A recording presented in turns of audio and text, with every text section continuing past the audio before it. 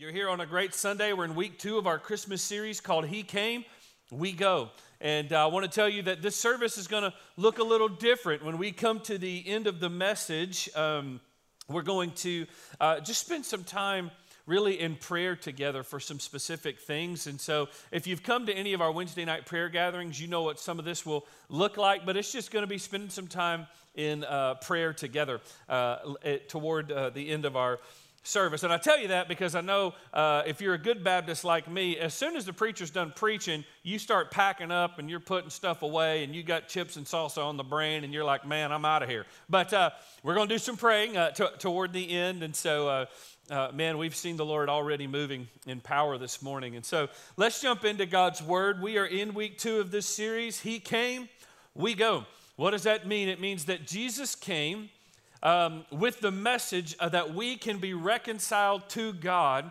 And because He came with that message, we've been given that message and been sent out on the mission of seeing others be reconciled. We are going to be in 2 Corinthians chapter 5, if you want to go ahead and jump over there.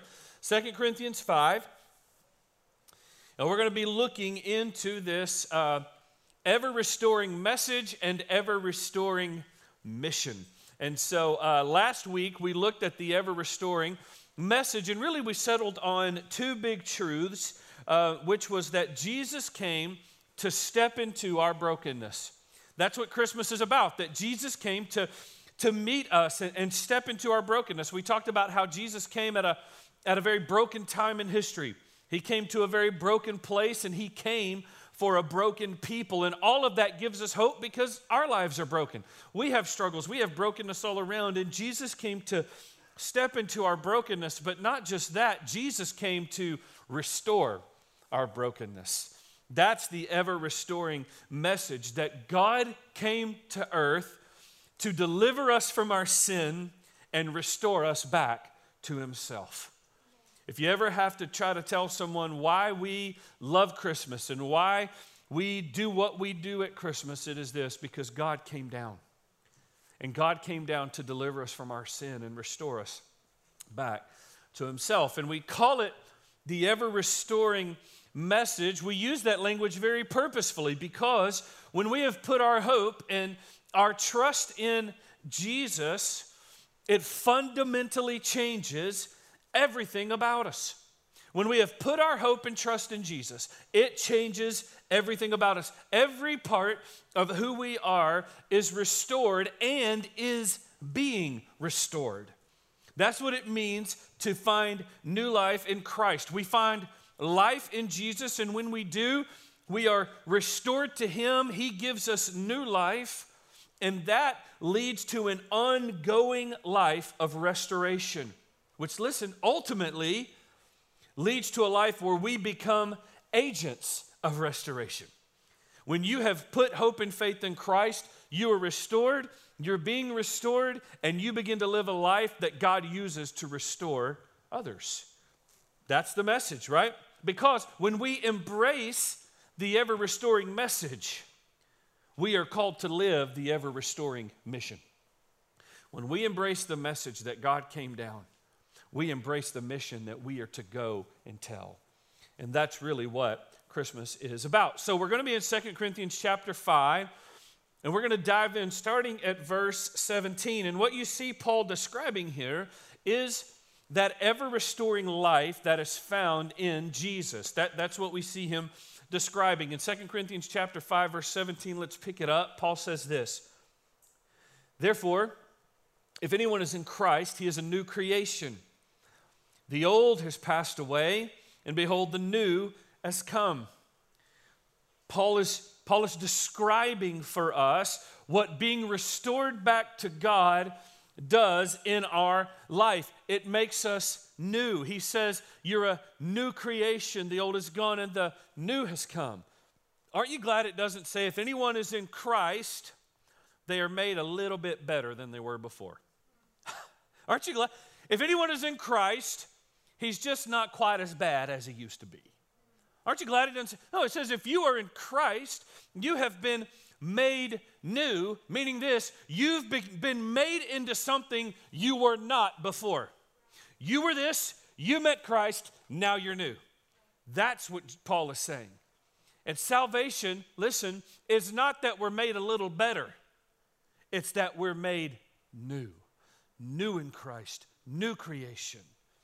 Paul says, he uses a very important phrase. He says, if anyone is in Christ. That's an important little phrase because what it implies is we're not all in Christ. And something has to happen for us to be in Christ.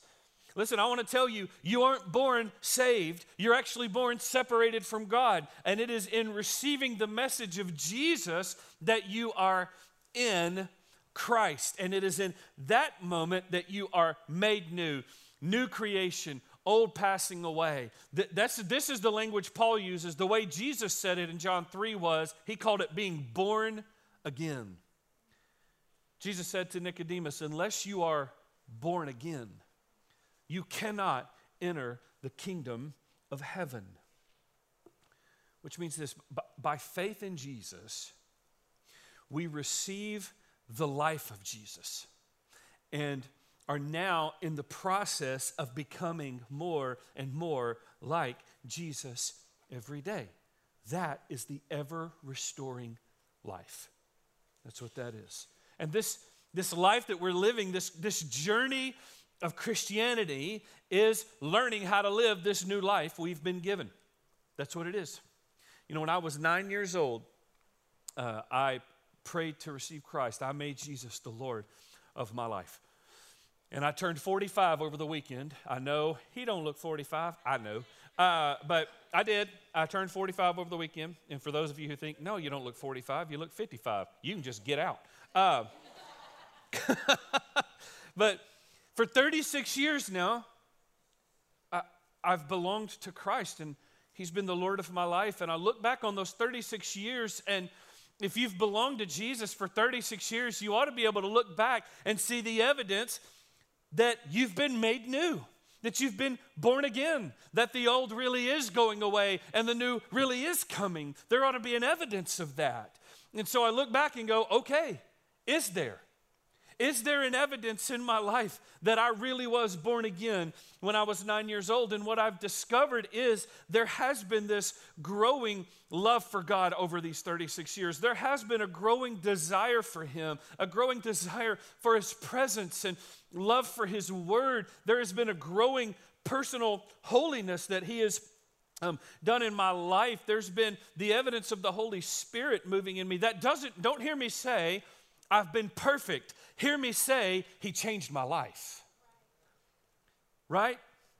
And I think anyone who is in Christ, if you are in Christ, while you might look at your life and you don't see perfection, you must be able to look at your life and see transformation. You are no longer who you were, not because you're a little less bad, but because you've been born again. You've been made new.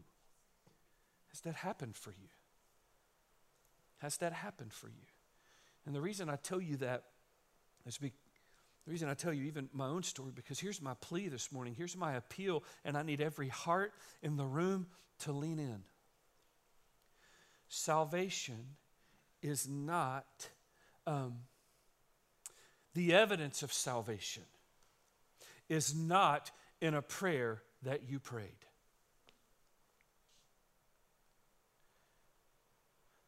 The evidence of salvation is not in a prayer that you prayed. The evidence of salvation is not that you were baptized. There are going to be plenty of people who said some words and got wet and spend eternity separated from God. The evidence of salvation is that you have been made new. You've received new life in Christ. That's the evidence of salvation. Because anybody can say some words, anybody can get wet, but my question is, have you been born again? Have you been made new? That means you've become something you weren't before. You were dead, now you're alive. You were lost, and now you are saved. You are found. And I'm going to ask you through the morning to search your heart. Search your heart. And ask the Holy Spirit, am I born again? God help us if we let all of eternity swing on the hinge of I said some words when I was 7. And maybe that's when you came to faith. It happened for me when I was 9. But do not let eternity swing on the hinge of I said some words. Let it swing on the hinge of I am filled with the Spirit and He's changed my life and I can see the evidence of it. Because if you said some words and there's no evidence, today is the day of your salvation. You got to give your heart to Christ because eternity is forever. So what does this look like? Right? I think this leads us to 2 questions. One is, how is this ever-restoring life possible? How is it possible? How do I attain it? And what does it produce? How is this life possible? And what does it produce? Let's answer that first question. How is the ever-restoring life possible? I want you to see this. The ever-restoring life is made possible only by God's grace. Only by God's grace through the reconciling work of Jesus. That's it. Let's just sit with that for a second. The ever-restoring life is made possible only by God's grace through the reconciling work of Jesus. Look at verse 18. Look at the first 5 words. He says this, all this is from God. All of what? Well, he's referring back to verse 17. He's referring back to the ever-restoring life where he said, if anyone is in Christ, he's a new creation. The old is gone, the new has come. He's talking about salvation and this ever-restoring life and how it is not by our doing. It is not by our own effort. It is not in our work. It is from God. It is His work, and it is by grace alone.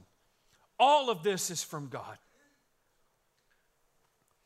Our salvation begins in the grace of God. Do you believe that? I hope so. Because our salvation is kept and continues through the grace of God, and our salvation will ultimately be completed by the grace of God. It is not your work. It is not your effort. It is not your doing. All of this is from God. And I think there's some of you in the room this morning, which, by the way, there were in the 9:30 service. 3 people came to faith today, and here's why. Because they came to a place where they realized, I am banging my head against a wall trying to find peace and meaning in this life. And the harder I try, the further I feel from God. Do you want to know why? Because it's not about what you can do. All of this life, this restored life, this new creation, all of this is from God and from God alone. And it is made available to you by faith alone, through Christ alone. That's it. I want you to be searching your heart. Look at the rest of that verse. Look at the rest of verse 18. All this is from God, this restored life, who through Christ reconciled us to Himself. Now that phrase, He reconciled us to Himself, that's worthy of some examination because it speaks to the nature of our relationship with God. And it prompts a question in my mind. Why is reconciliation even necessary? Why was it necessary that Jesus would have to reconcile us? Because that word reconciliation implies there's been some kind of hostility. There's been some kind of separation, some kind of alienation that would require being reconciled. And it is this reason, because sin severs the relationship with God. I want you to hear me. Your sin does not just slightly harm your relationship with God. Your sin does not just make it a little bit difficult in your relationship with God. Your sin utterly destroys your relationship with God. And there is nothing you can do to undo that destruction. It is why we are utterly dependent on the work of Jesus Christ and the life of Christ to restore what sin destroyed. Only this is all from God. And the reconciliation was necessary because sin broke the relationship. And we talked about this brokenness last week. All of the brokenness in our life, in our relationships, in our bodies, in our life, all of the areas of brokenness that we see are all the byproduct of being alienated from God and being cut off from relationship with Him. It's all of that, which, listen, makes this the greatest dilemma in humanity. The greatest dilemma for all humanity is not, are we going to survive? Are we going to thrive financially? Is my family doing okay? Are we healthy? That's not the greatest dilemma. The greatest dilemma for humanity is that we are cut off from God, that we are cut off from life in God, that we are cut off from the one thing we were created for, which is fellowship with God. And in being cut off from Him, there's nothing we can do about it. That's the greatest dilemma of humanity. You were created to find life and purpose in relationship with God. But because of sin, we've been cut off from Him. If that's the greatest dilemma, that we're alienated from God, and it is, listen, then the greatest need of humanity is that we would be reconciled back to Him. That is the greatest need in your life. There is nothing you need more than to be reconciled to God. Nothing. There's no need in your life greater than the need to be reconciled back to God, and that is exactly why Jesus came. Through Jesus, God is reconciling. He is reuniting His relationship with humanity, and so it's important that we don't miss this. The purpose of Christmas, the purpose of Jesus coming to earth was not just about humanity missing hell and getting heaven. That's not the purpose. That's not the only purpose.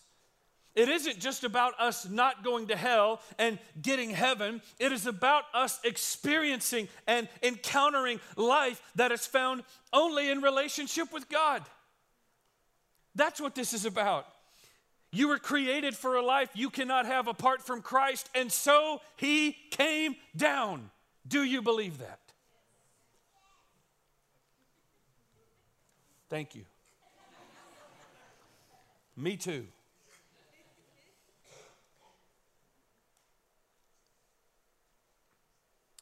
It is the life you were created for. You were not created just to miss hell. You were created to know God. You were not created just to miss hell. You were created to have peace in this life and to be in an ever-growing relationship with Him. And right now, there are some of you who are slamming your head against a spiritual wall, wondering, what in the world do you have to do to finally have peace with God? And the answer is rest, surrender, receive. Not work, try, effort. It is receive the gift. Rest in the gift. Be born again. Surrender to Christ. That's the ever-restoring life. And it is possible only because of Jesus. And how does God do this? How does He bring about this reconciliation through Christ? We'll look at verse 19. Paul says this, that is, in Christ, God was reconciling the world to Himself, not counting their trespasses against them. No, I don't know that there's any phrase in all of Scripture that floors me more than our trespasses are not counted against us. I just don't know that there's anything that ought to floor the human heart more.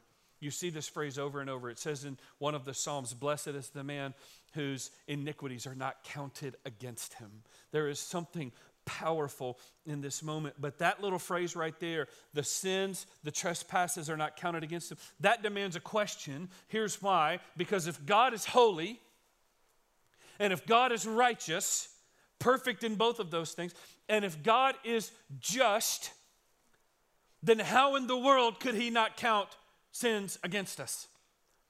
And God isn't just. He doesn't just love just. When I say God is just, what I mean is he cannot tolerate anything that is less than perfectly just. So how can he see the sin of humanity and just not count it against us? I want you to imagine for a minute that right now while you're in church, this isn't happening, so you can relax, but imagine right now while you're in church, your house is being robbed. Right now, it's happening. And they're not just taking a picture or two. They got everything. There's nothing there. And they took your cars, took everything you had, hacked your bank account, took every nickel you own. It is gone. And on the way out, away from your house, they burned it to the ground. Life. They just took it. Now, they got caught. And when they got caught, they had all your stuff driving your cars, and they had a can of gasoline. The evidence of their guilt was all around. They get brought before a judge, and the judge looks and says, I see the evidence of your guilt all over. But I'm just not going to hold you responsible for it. If that's my stuff in my house, when that judge comes up for re-election, he better be good at something other than judging, because he's gone. You know what I mean? How does God not count our trespasses against us? Because the evidence of our guilt is everywhere. It's everywhere. And the answer is found in the very next verse, in verse 21, which is a banner verse for new beginnings. It says this, for our sake, he made him, Jesus, to be sin, who knew no sin, so that in Jesus we might become the righteousness of God. This is the greatest summation of the gospel and the entire Bible, because it is the great exchange. How does God not count our sins against us? It is this: God is able to do that because he has counted our sins against Jesus. That's how he does it.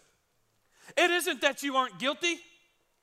It's that he takes the weight of your guilt. He takes the brokenness of your life. He takes all the evidence that you are fully guilty, and he takes it off of you, and he wraps it on his son. And from Jesus, he takes righteousness, which is perfect. It is holy. It is beautiful. And he puts that on us so that when he sees us, he sees Christ. And when he sees Christ, he sees your sin. And there's this exchange because God made him to be sin, even though he didn't know sin, so that in him we might become righteousness. How does he do it? Christ, the cross, the empty tomb. That's how he did it.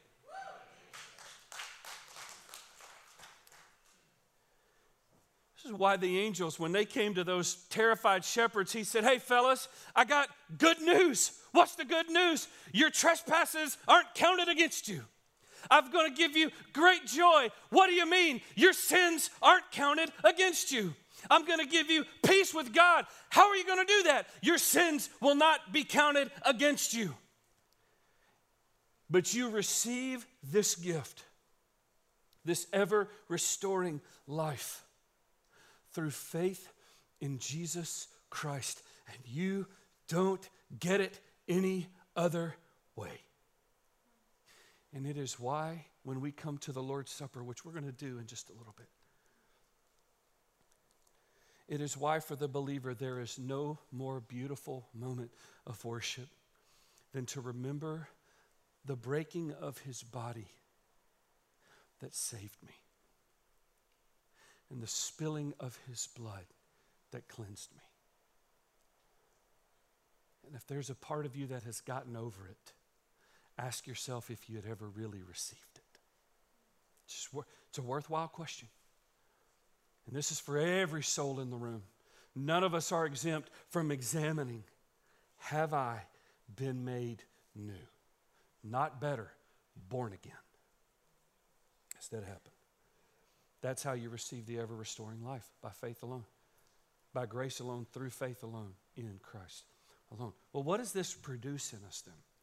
What does this life, this ever-restoring life produce? When God reconciles us through Jesus, he gives us the ever-restoring mission of being agents of reconciliation. Look at verse 18 again. He says, all this is from God, who through Christ reconciled us to himself and gave us the ministry of reconciliation. He reconciled us and then gave us the responsibility of proclaiming the message. He says it again in verse 19. That is, in Christ, God was reconciling the world to himself, not counting their trespasses against them, and entrusting to us the message of reconciliation. Listen to me, believer. If you have been reconciled to God, if you know that you have been born again, then you have been reconciled to join God in his work of reconciliation.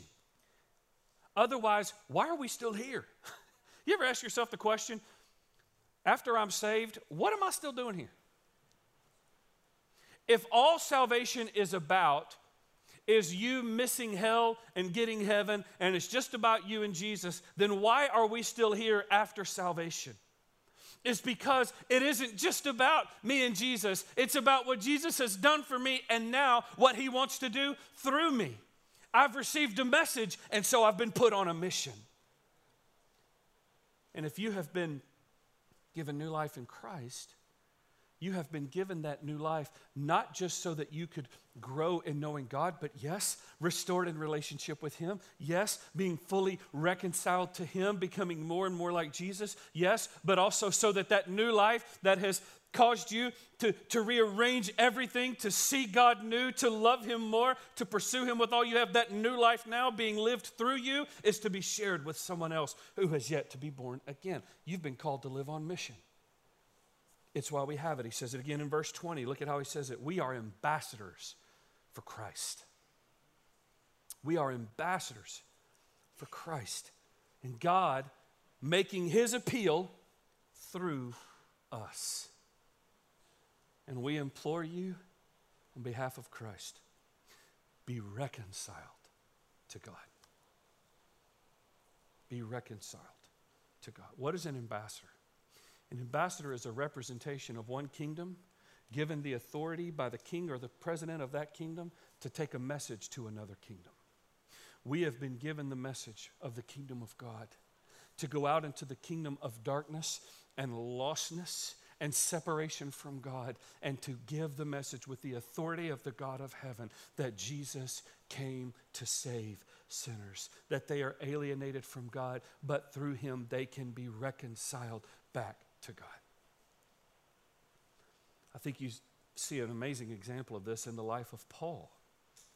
You see it in the life of Paul. His own life was really about coming to know Jesus and about making Jesus known, which, by the way, if you want to know what is the summation of the Christian life, it is this: know Jesus and make Jesus known. Know him and make him known. And this, we see this example from Paul. Look at what he says a few verses before, back up in verse 16. Paul says, from now on, therefore, we regard no one according to the flesh. Even though we once regarded Christ according to the flesh, we regard him thus no longer. He's saying, once we recognize Jesus for who he is, we can no longer see anyone the same again. We regard no one according to the flesh. Paul says, I no longer see people from an earthly perspective. Here's what that meant for Paul. He no longer saw Jew or Gentile. Didn't matter to him anymore.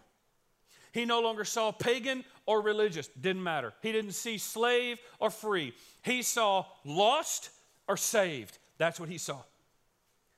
Here's what that means in our context. We no longer see the haves and the have-nots. We don't see rich and poor. We don't see socially accepted or outcast. We don't see popular or unpopular. We don't see conservative or liberal. We see lost or found. We see dead or alive. That's it.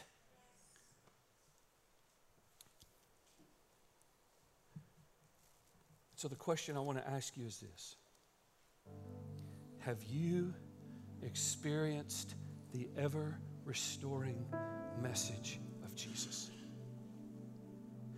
Do not let eternity swing on the hinge of I repeated after somebody when I was little, but rather examine your life. Is there evidence that you have been made new? Because if there isn't, you haven't.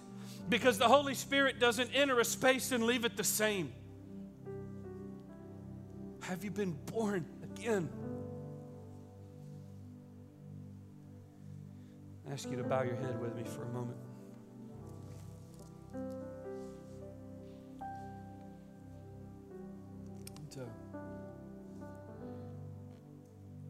I believe in this room that there are some who, when I said you were banging your head against a wall, something in you went, yep, you sure are. That's you. You're banging your head against a wall. You are laboring and striving and fighting, trying to figure out how to have some peace in your life and how to have peace with God. And nothing you've tried has worked. And you are sick of not knowing. You are sick of this being a question in your life. Yeah, you may have said some words when you were little. You may have even been baptized. But when you honestly look at your life, you know your life has never changed. It was never changed. If that's you, every head is bowed and every eye is closed. If that's you, right now, would you just stand up and look at me? If that's you. It's all right. This is a moment where you're saying, I realize I need something. I need Jesus. I need my life to change. I need the Lord. I need to be born again. If that's you, you know you need this. Just stand up and look at me for a moment.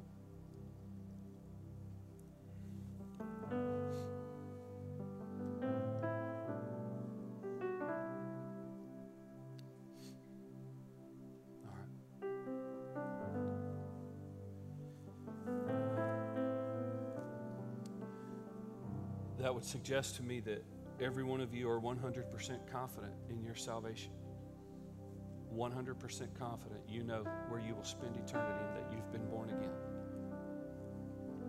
And if that's you, then I want to say the next question I have for you is this. Are you living on the mission? Are you living on the mission? Are you allowing this life that you've received to just terminate on you because it's awkward to talk about it? You weren't saved so that it would terminate. You've been given life so that you can be a part of the work God is doing. So here's what we're going to do. We're going to receive communion here in just a few minutes. But between now and then, I want us to continue to examine our heart. And so we're going to worship. We're going to respond. And for you, this is a time of making sure your heart is ready to receive communion. Are there things of sin in your life that you need to confess? God's word says we don't take communion. We don't take this in an unworthy manner. Is there something you need to put in front of the Lord? Is there a burden you're carrying? A burden you're carrying for yourself, for your family, just something you're struggling with and you need somebody to pray with you? This is the time. We're going to stand and worship, and our ministers and pastors, we're going to be down front. And listen, if for some reason you didn't stand up, just for some reason, as I said, I wanted you to stand up, but you just couldn't get on your feet. The moment Philip starts singing, I want you to step out and go, listen, I didn't stand up, but I need Jesus. I am tired of banging my head against the wall, and I want to be born. I want new life. I want to be made new. So I'm going to invite you to stand. And the moment we start singing, if you have a burden, if you need to give your heart to Christ, if you just need somebody to pray for you, spend some time in confession, then you come forward and we'll prepare for that. Father, I just pray that over the next few moments you would move in our room. We ask it in Jesus' name.